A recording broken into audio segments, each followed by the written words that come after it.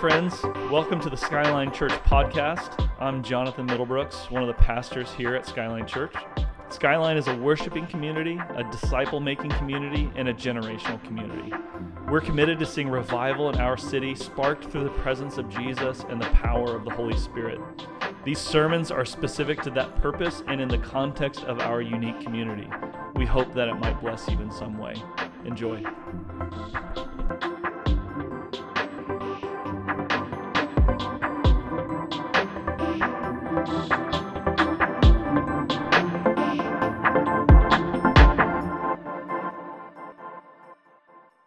Thank you, Sue.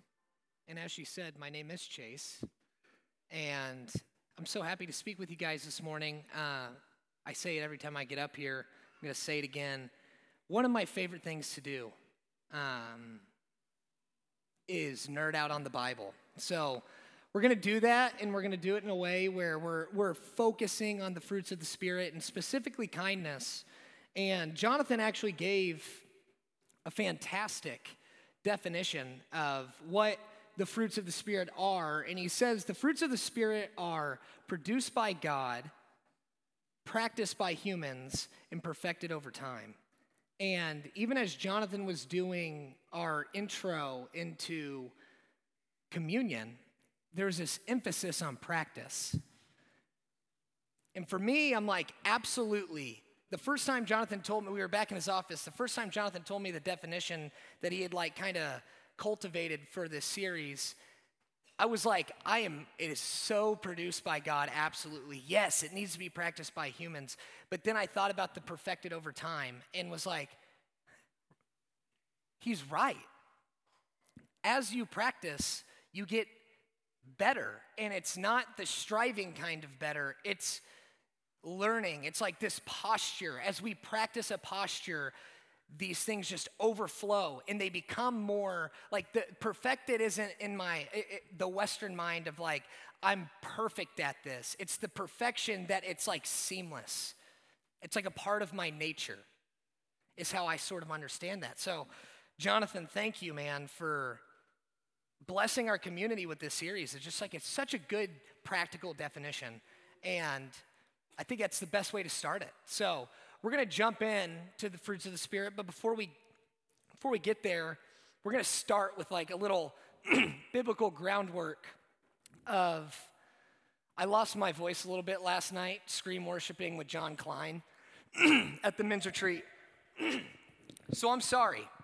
I might have to do that a couple more times. I know it doesn't sound good on the ears, but it's better than listening to me grovel through it. So be patient with me. But Galatians 5 is where we learn about the fruits of the Spirit, but it's really towards the end of Galatians 5 when we get the listing of the fruits of the Spirit. And so being a Bible nerd, I'm like, dude, I really want to hone in on what Paul's saying in Galatians 5 because it builds. The fruits of the Spirit aren't just some lists that we need to try to perform and act out. It's actually like the cherry on top of what Paul is saying in Galatians 5. It's like the climactic buildup that Paul is building in Galatians 5. And so I want to start with Galatians 5. And Galatians 5 starts with freedom.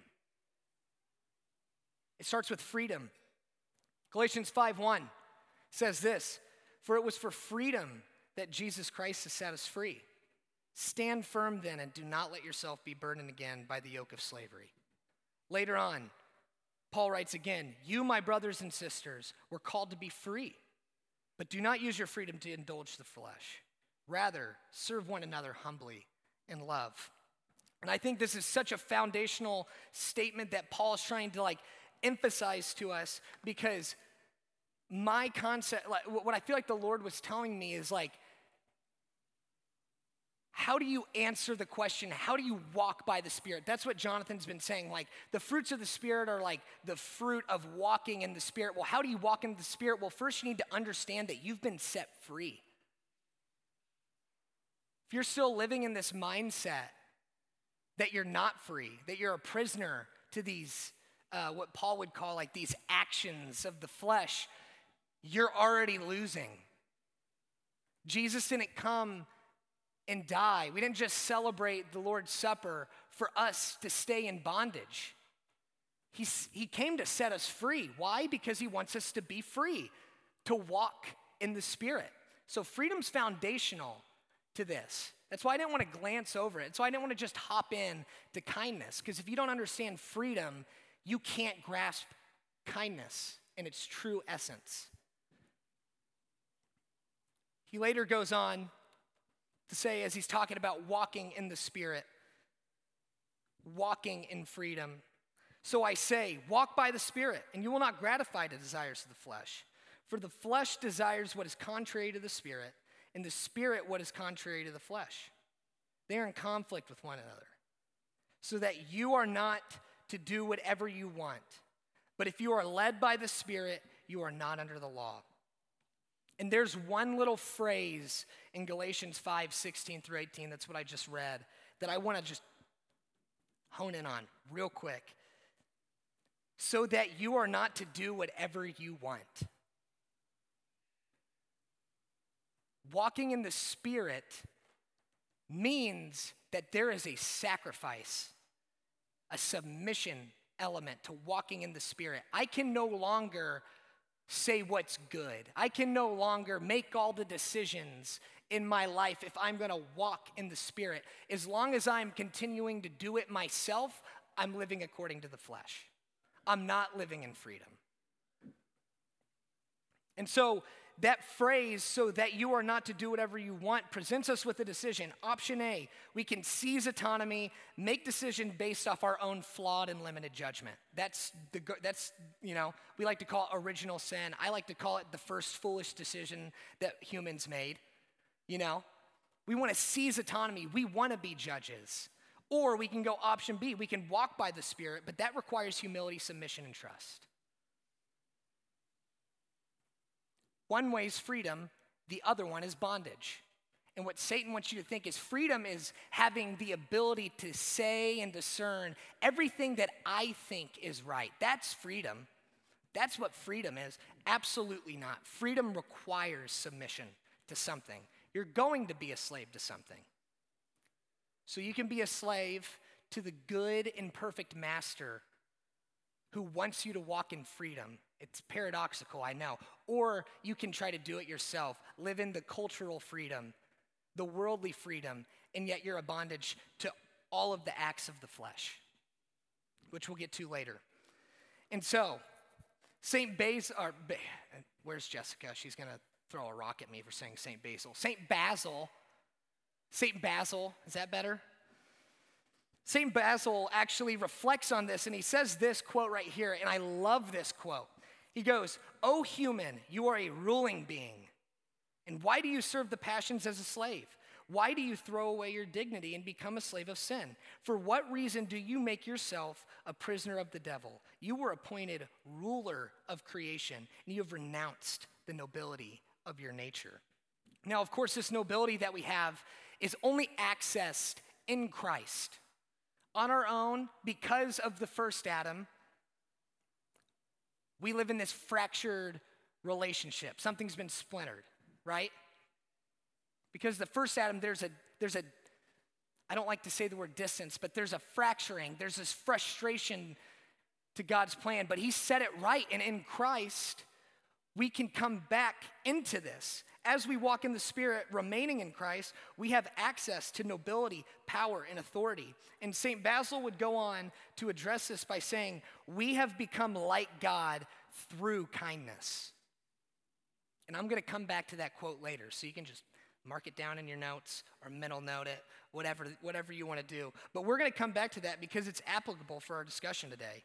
We have become like God through kindness. Now we get to the fruits of the Spirit, and then we'll get to kindness itself. But Galatians 5:19-21, these are the acts of the flesh that I was talking about in the opening. It's because of Christ and by his Spirit that we are able to overcome the acts of the flesh. So again, we're playing on this nobility, this authority. As we submit to Christ, as we live in the freedom that he offers us, and we walk by the Spirit,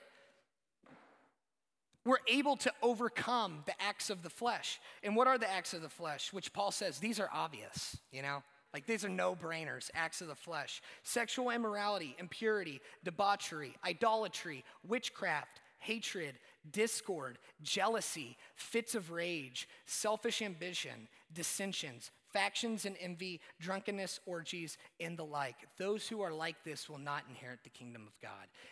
And so often we hear that those who do these things will not inherit the kingdom of God, and we get scared. Am I still doing these things? Are these acts of the flesh still in me? And that is why we started with freedom. We got to get out of that mindset. If you are in Christ, you're free of these things, and you're able to overcome them.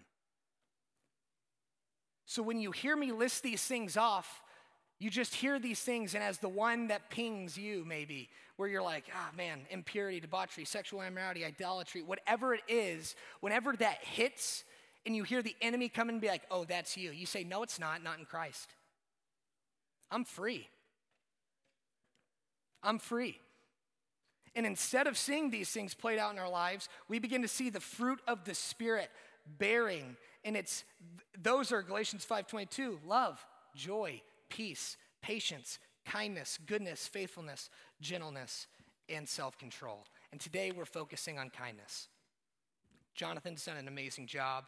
My dad's also preached, done an amazing job. Go listen to those this week if you haven't. They're phenomenal. But let's move on to kindness. And what is kindness? When I thought about this, kindness in my head, if someone was just to ask me, if my gut reaction, my reflex response to what is kindness has always been like, oh, it's being nice. But then you think about it and you're like, man, sure, that's a part of it, but what a shallow definition of kindness. How like the accuser, the deceiver, for him to make us think that being kind is just simply being nice. Because when he does that, we have the most narrow, shallow version of kindness that doesn't really require a lot on our end, and we miss out on the true kindness that we have in the Spirit. And so while that's not inherently wrong, I want to build on this idea. And we're going to start first with cultural kindness. There's these two kindnesses I want to talk about. The first is cultural kindness. And it's oftentimes selfish. It's status or image driven. So this is, as long as human beings have been human beings, as Paul's writing this letter to the church in Galatia, there's this idea that I can do kind things to you in order to boost my own self-image. That's not true kindness. It's selfish. It's strings attached. It's like this quid pro quo. You scratch my back, I'll scratch yours. Right? That's what we say, but yet we never come back and scratch the other person's back because we extended our kindness. Now everyone thinks I'm kind. Now I'm just going to kind of kick you to the curb when it matters. As long as I'm seen as kind, that's perfect. As long as the world thinks I'm kind, that's perfect. There's no sacrifice in cultural kindness. And another thing about cultural kindness is it claims to be accepting and unconditional, yet it often ostracizes those deemed unfit to receive kindness. Isn't that interesting? Isn't that interesting? Is anybody a Peloton rider in here? There you go, Gary. There you go, Mal. 2 people. We got 2 people committed to the grind in this church. Make it 3 with me. I love the Peloton. And there's this one guy, his name's Ben Aldis. He's my go-to guy. And he was, as I'm cycling, or would it be spin class or would it be cycling? I don't know. Whatever. I'm on the Peloton. And he's this British guy, and he's like, oh man, I love the Peloton community because it's so accepting. It's here for everybody. We're kind in the Peloton community. And I thought, it just hit me. I'm like, really? Are you? The Peloton community is so accepting? and so kind. Like, you're just on a TV screen yelling at me to like maximize your output, get that body and mind connection. Like, that's how is that kind? But it made me think, that is the perfect version of cultural kindness, is this fantasy land, this mirage that like, oh, kindness is this thing that's accepting. But if you cross me, I won't be kind to you. Cultural kindness picks and chooses who we can be kind to. It's not unconditional. It's very conditional. And kindness is extended, we see this is another funny thing. So, going on this whole cultural kindness thing, believe it or not, I've made some mistakes in our marriage. I learned that I stir the noodles the wrong way when we're making spaghetti. You know, I can have a short temper, all these things. Like, I'm not a perfect husband by any means. I'm getting better every day, I hope, Mal. But when I mess up, how do you think I approach Mallory after a mess up? I come in with, hey, you look beautiful. Like, can I clean this for you? Like, I'm being kind, not to be truly kind, but to get the elephant out of the room and make myself come back into right standing with Mallory, right? And I feel like that's what we think kindness is. I'm gonna do these good and nice things to regain position in the eyes of either the world, or sometimes as Christians, we do it to the Father. I'm gonna do all these good things for you so that you're pleased with me. But he is pleased with you. He set you free. So, cultural kindness isn't gonna cut it. We see that. So what about Christ-like kindness? It's defined like this in one of my nerdy dictionaries on my desk. Kindness is a quality of God's gracious attitude and actions towards sinners. I'm going to say that again. Kindness is a quality of God's gracious attitude and actions towards sinners. And simply put, it's this: God's love in action. That's what kindness is. God's love in action. And intrinsic to this kindness, this discussion of kindness, we have to associate, one, it's a quality of who God is. We cannot experience or extend real kindness in its real essence apart from God. It's impossible. It's impossible. Outside of him, kindness is limited, tainted, and warped.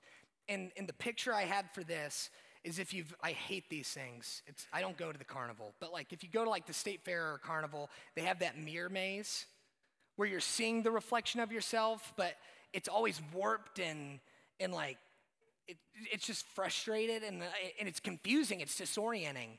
And that's what kindness is outside. It kind of looks like kindness, but not quite. Like, sometimes I look in the mirror in this maze and I'm like this tall, but this wide. And other times I'm this thin and 10 feet tall. Like, it looks like kindness, but something's off about it when we try to be kind outside of the one who is kind. And building on this idea of Christ-like kindness, the word that Paul actually uses in the Greek is Christotes. And if you take the Septuagint, which is just the Greek version of the Old Testament that a lot of New Testament authors and Jesus actually reference. So if you're ever reading, this sidebar, if you're ever reading in your Bible and you look in the little footnotes and it's like, oh, Psalm 49:2. And it's this like this quotated verse, and you go back to Psalm 49:2 or whatever, and it's slightly off.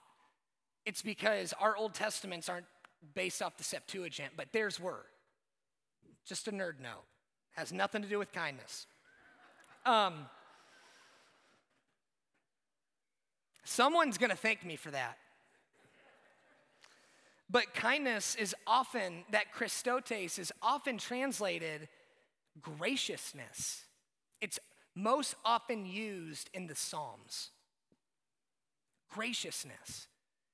Now, when I think kindness, I would never go grace. I would never go graciousness. I'd go nice, pleasant, sweet. It's grace. It's graciousness. It's just like this. Now you're getting imagery of like, it's not really deserved, you know? We're not going to get ahead. So, examples of biblical kindness. And the reason that we're going biblical kindness is what I love about the Bible is that when you enter into its world, you gain a greater perspective and wisdom in how to operate in ours today. And biblical literacy absolutely impacts our ability to make wise decisions today. And so it breaks my heart when we forsake this. It's not Father, Son, Holy Bible. It's Father, Son, Holy Spirit. But the Bible's incredible. That's how we get to learn. That's how the Holy Spirit can speak to us. And there's so many good examples in Scripture. I could stand up here and give you statistics or personal anecdotes, and those are great, but it's not better than biblical examples because the wisdom pervades over the ages. And so the first example of biblical kindness that I want to dive into is in 2 Samuel 9. You're more than welcome to turn there or just write it down and spend some time and prayer and meditation on it this week because it's beautiful. But it's David I said 2 Samuel 9, correct? 2 Samuel 9. It's the story of David and Mephibosheth. And David, we know him. Most of you in here are like, I have no clue who Mephibosheth is. No clue. And the funny thing is most people in Mephibosheth's time had no clue who Mephibosheth was. He wasn't this very impressive person. But there's a beautiful picture in here of kindness. And so David, the king, the rightful king of Israel, is reflecting on, he has this covenant, first of all, he has this covenant with Jonathan, his best friend. And Jonathan was the son of Saul, who was the first king of Israel. Complicated character in the Bible, to say the least, was not a perfect man. And Saul actually was David's enemy for a lot of David's life. Like David's on the run constantly because of Saul. Saul's wanting to kill David because he's threatened by his presence. But what's interesting about that is like as David would come in and play the harp for Saul, it's like these tormenting demonic forces would flee. They'd leave. And so David serving the king is now, as he's serving the king's trying to kill him. Like at one point, Saul throws a spear at him, and David's like, I'm out of here, man. That's too crazy. That's too volatile of a person. We would call that a toxic relationship today.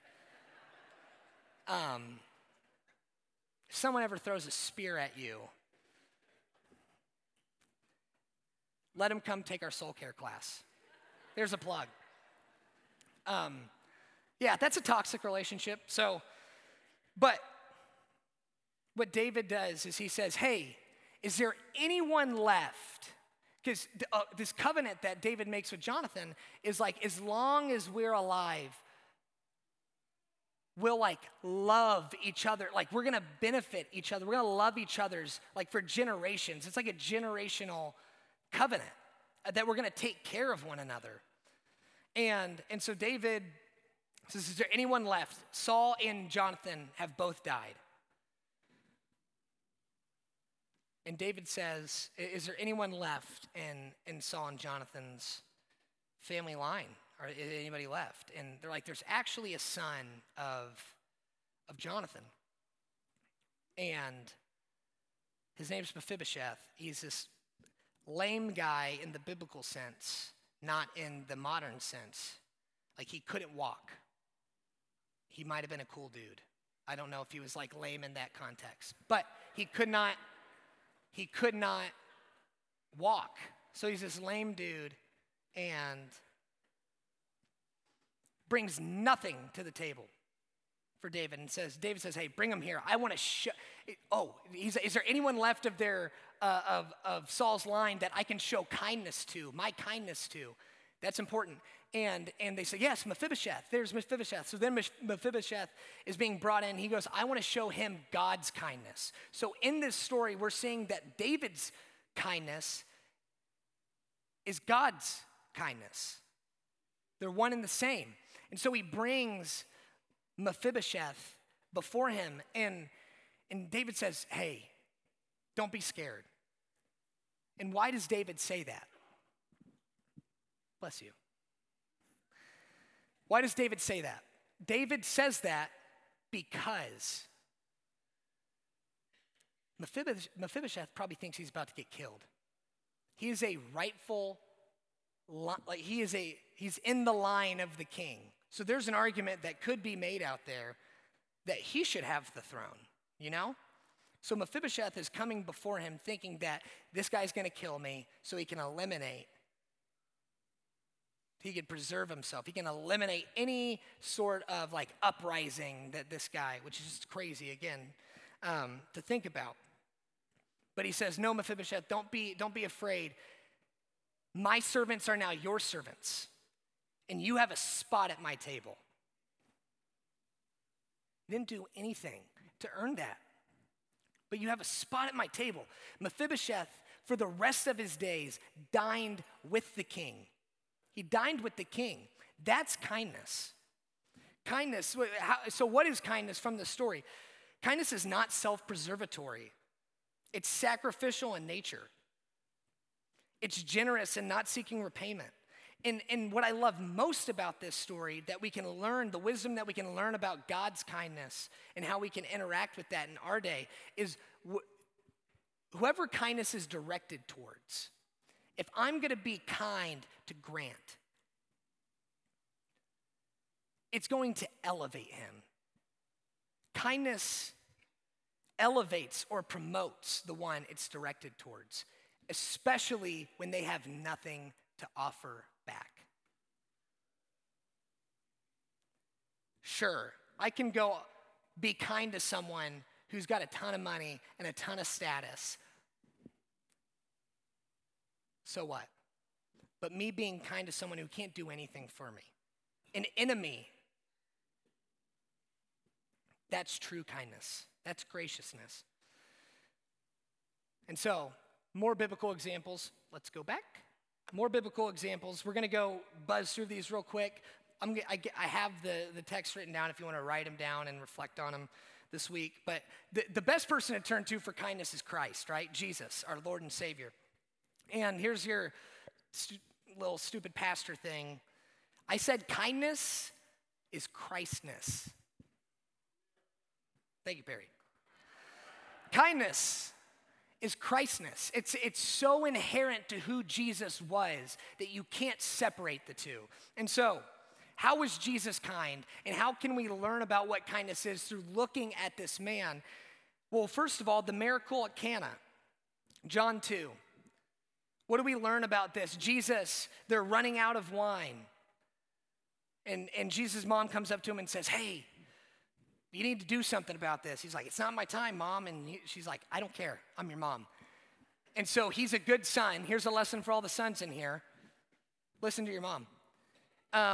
He goes and he takes these purification pots and he turns it into wine. And when the banquet master comes and tastes it, he goes, oh, most people save the bad wine for later. They do the good wine first, so everyone kind of gets loose. You know, like they get loosened up on the good stuff and then they don't really realize the bad stuff. But not with this family. They've saved the good stuff. This is the best wine I've ever had. They've saved it for now. So Christ's kindness elevates this family who was on the verge of being humiliated in a taboo in their town. He doesn't take any credit for it. The only people that know, it's very few that know. And so what do we learn about kindness? Kindness is abundantly generous. It's like over-exceedingly great. Our wordsmith, Sue Crawford, says kindness is extravagant. What a word. What if Christians were known to be extravagant with our kindness? Next story, Jesus' healing ministry. I don't have a reference for this. Just open up the Gospels and you'll probably land on a story of Jesus healing somebody. What do we learn from Jesus' healing ministry? It's compassionate. Jesus healed through compassion. It says that all the time. He had compassion on the crowds. He had compassion on this man. Lord Jesus Christ, have mercy, have compassion on me. Jesus responds in kindness through compassion. Jesus in the woman at the well in John 4, kindness notices. This woman has to travel up a hill in the middle of the day. She's sweaty. She's been divorced, I think, like 5 times, which, again, I'm going to say it again. I'm defending the woman at the well. Women could not get divorces in biblical times. She has been a victim to this law that has been misinterpreted. She's been abused by men. It's not the woman's fault. She's not saying, I want to get a divorce. I want to get a divorce. No, this is a woman who 5 men have basically said, you're not enough. I want something better. And here comes Jesus. It says he had to go through Samaria. No, he didn't. Jewish people would not go through Samaria. They would do everything in their power to avoid Samaria. But Jesus goes through Samaria. Why? Because I bet the Father said, you need to go there. There's someone waiting for you. And it's this woman in the heat of the day that's unnoticed and ostracized by your community. And Jesus says, the one that you're waiting for is in your midst. And in John, it's the first time that Jesus reveals his divinity to a person, that he reveals it.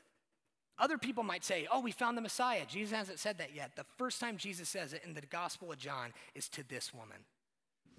That's kindness. It's noticing. It notices when there's brokenness. It notices when someone needs encouragement.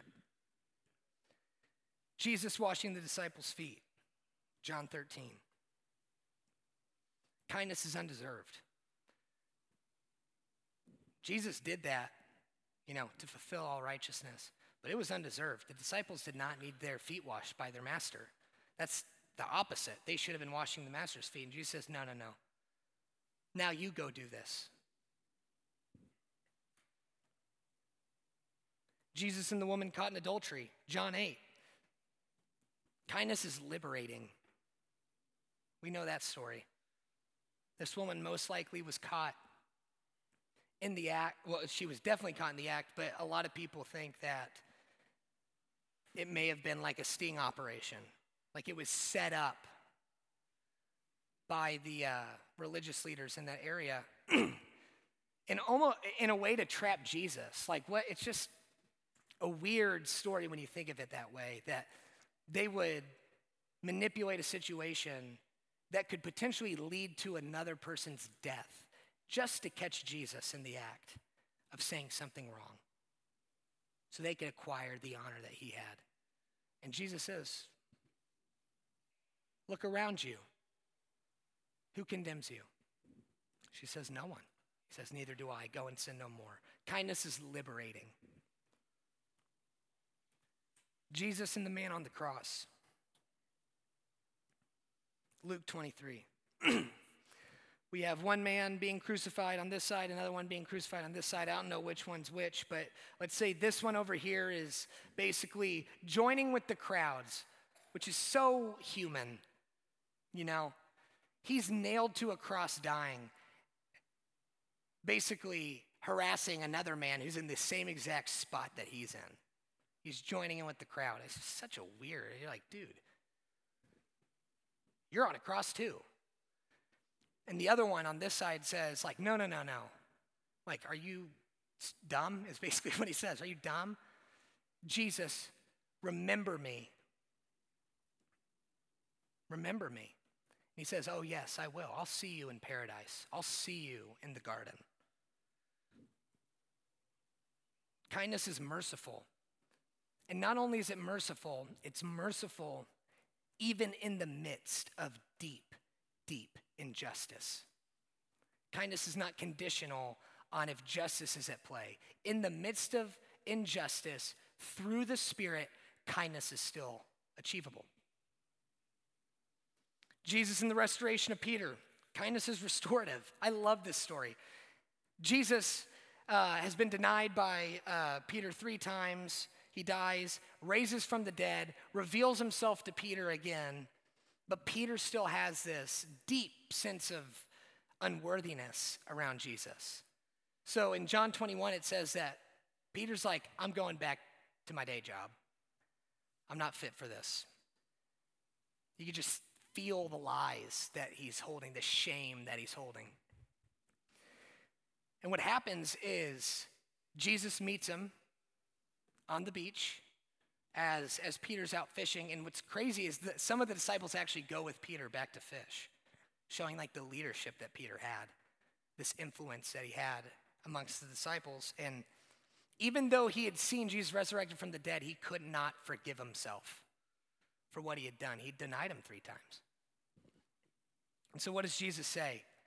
Peter, do you love me? 3 times. 1 time for each time Peter denied him. At least that's what I think. Restorative. And last but not least, I think the greatest picture of kindness that we get is in the cross. Like this, that's kindness. What we just celebrated in communion, that's kindness. That he would willingly go. He'd willingly go. And I'll say this, I think Jesus won in the garden when he said, not mine, but yours. Victory, boom. And he went in power throughout the rest of those trials. Every lash, he was still in control. He still held the power. Satan's trying everything he could do to try to get him to submit. And he's like, no, I have the upper hand. He had the upper hand. Kindness looks like the cross. It's sacrificial in nature. It really is. True kindness is. So, what we can get from this is kindness is really a man. That man's name is Jesus. And Titus 3:4-7 builds on this idea for us today. And it says, but when the kindness and the love of God our Savior appeared, he saved us. I want to stop real quick. When the kindness and love of God appeared, kindness appeared in the form of a man. The kindness of God was full in Jesus. We can see what kindness is by just looking at Jesus. Going on, not because of the righteous things we had done, but because of his mercy. He saved us through the washing of rebirth and renewal by the Holy Spirit, whom he poured out on us generously through Jesus Christ our Savior, so that having been justified by his grace, we may become heirs, having the hope of eternal life. And friends, that eternal life begins now, and it's relevant for today. This kindness can be experienced today. It's not something we have to wait for when we die and cross over into glory. It's available to you today because you've been set free and you're able to walk in the Spirit. And so, coming to a close here, how do we experience Christ's kindness today? How do we do it? How do we experience the kindness of Christ? And I would say this, true kindness, the kindness found in Christ and experienced through walking in the Spirit provides us to a path of wholeness. So if you feel broken,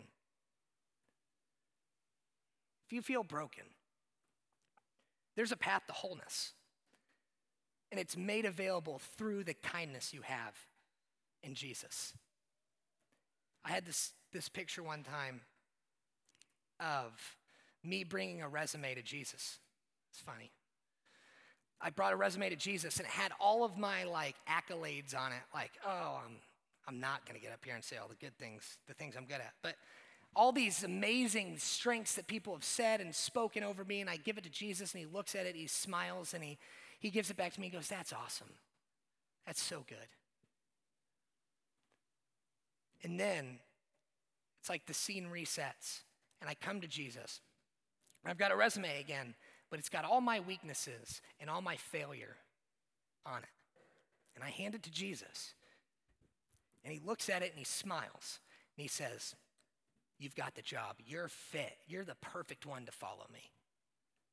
Like this path back to wholeness, this path that we follow Christ, walking in the Spirit, is made available through kindness. In Romans 2:4 says this, it's kindness that leads us to repentance, not morality.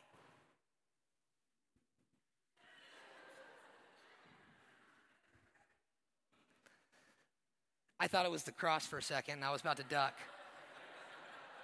Or I said something wrong and heretical, and the Lord was like, "Nope, boo." No, he wouldn't do that. It's God's kindness that leads us to repentance, not this hard-handed. And I think that's what I think the Lord wants to do today, guys. If he does anything, is just correct the tone that we have in our head. When we hear God's voice, it's not a disappointed parent. It's not, "Oh, you idiot, like you need to do that." No, it's not that. Christ's tone towards you is always kind. So when you open up and you see the red letters, there's kindness just saturated in those words. When you're praying and the Spirit reveals something to you, it's inherently kind. If anything, the Lord wants to just reset the way we hear him or think we hear him. His tone is kind. Ben can come back up. Remember what St. Basil's quote, not the big one, but there's this little one that I said, put a pen in, remember, we're going to come back to it. That we have become like God through kindness. And what I love about this is it's two-dimensional. It's two-dimensional. First of all, we become like God through kindness. How?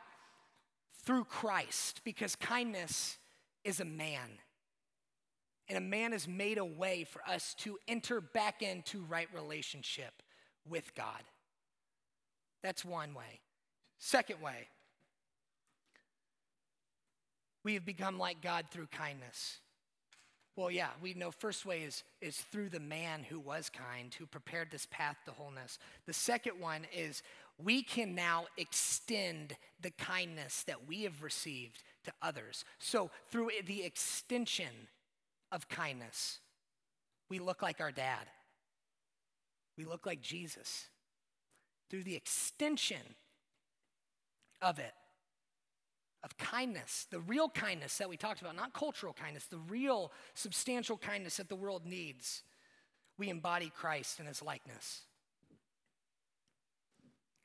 And lastly, it's like true kindness is centered on Jesus. It's God's kindness that makes us whole because it always leads back to Jesus. Everything always leads back to Jesus. And that takes us to John 15. Remain in me. And what I was going to do, I want you guys to write it down. John 15, read it on your own this week. And look how many times Jesus says, "Remain in me." If you remain in me, you will bear fruit. If you don't remain in me, you won't. Remain in me, and you'll hear the Father's voice. Just go through and read John 15, see how many times it says, "Remain in me." I think Jesus is trying to tell us something. That freedom that we've been granted, the access to walking by the Spirit, how do we do that? Remain in him. Remain in him. Because you can't be joyful, you can't be patient, you can't be kind, you can't have self-control, you can't be gentle, you can't be good apart from him. Not in the true way that the world needs. If we're gonna be salt and light, we need substance. We need to remain in him. And Ron had a beautiful picture at Men's Retreat last night. That like a synonym of remain is lingering. And going back to, he talked about the miracle at Cana. He was like, I wonder if some people were like, "Oh, they're running out of wine, let's ditch this place." But the ones who stayed, who remained, who lingered just a little bit longer, got to experience a miracle. So I just want to invite you guys, as we move back into worship, just linger. Through this last worship song, just linger in his kindness. Lord, show us the ways that you were kind to us. Lord, send your kindness to us now that we could feel it in a real way. The invitation is to linger. And this is the last thing that I'm going to say before I step off is this quote from N.T. Wright really struck me in regard to like remaining and walking by the Spirit. It says this: the story of the church, we could say it this way, the story of Skyline, led and energized by the power of the Spirit, is the story of Jesus continuing to do and teach through his Spirit-led people. We remove ourselves from Jesus, we get distracted. We can't do that.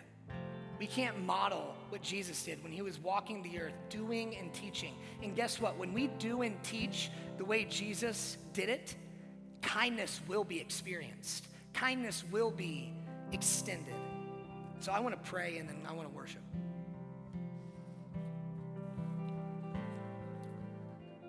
Father, you are kind, and we know that because you sent your Son, and he is kind. He is kind. So we love you, Jesus. Holy Spirit, come in a real way and pour out your kindness on this congregation, that we could experience it, be transformed by it, and then go out and share it. May we be salt and light, Jesus. And would that salt and light include kindness? It's in your name we pray this.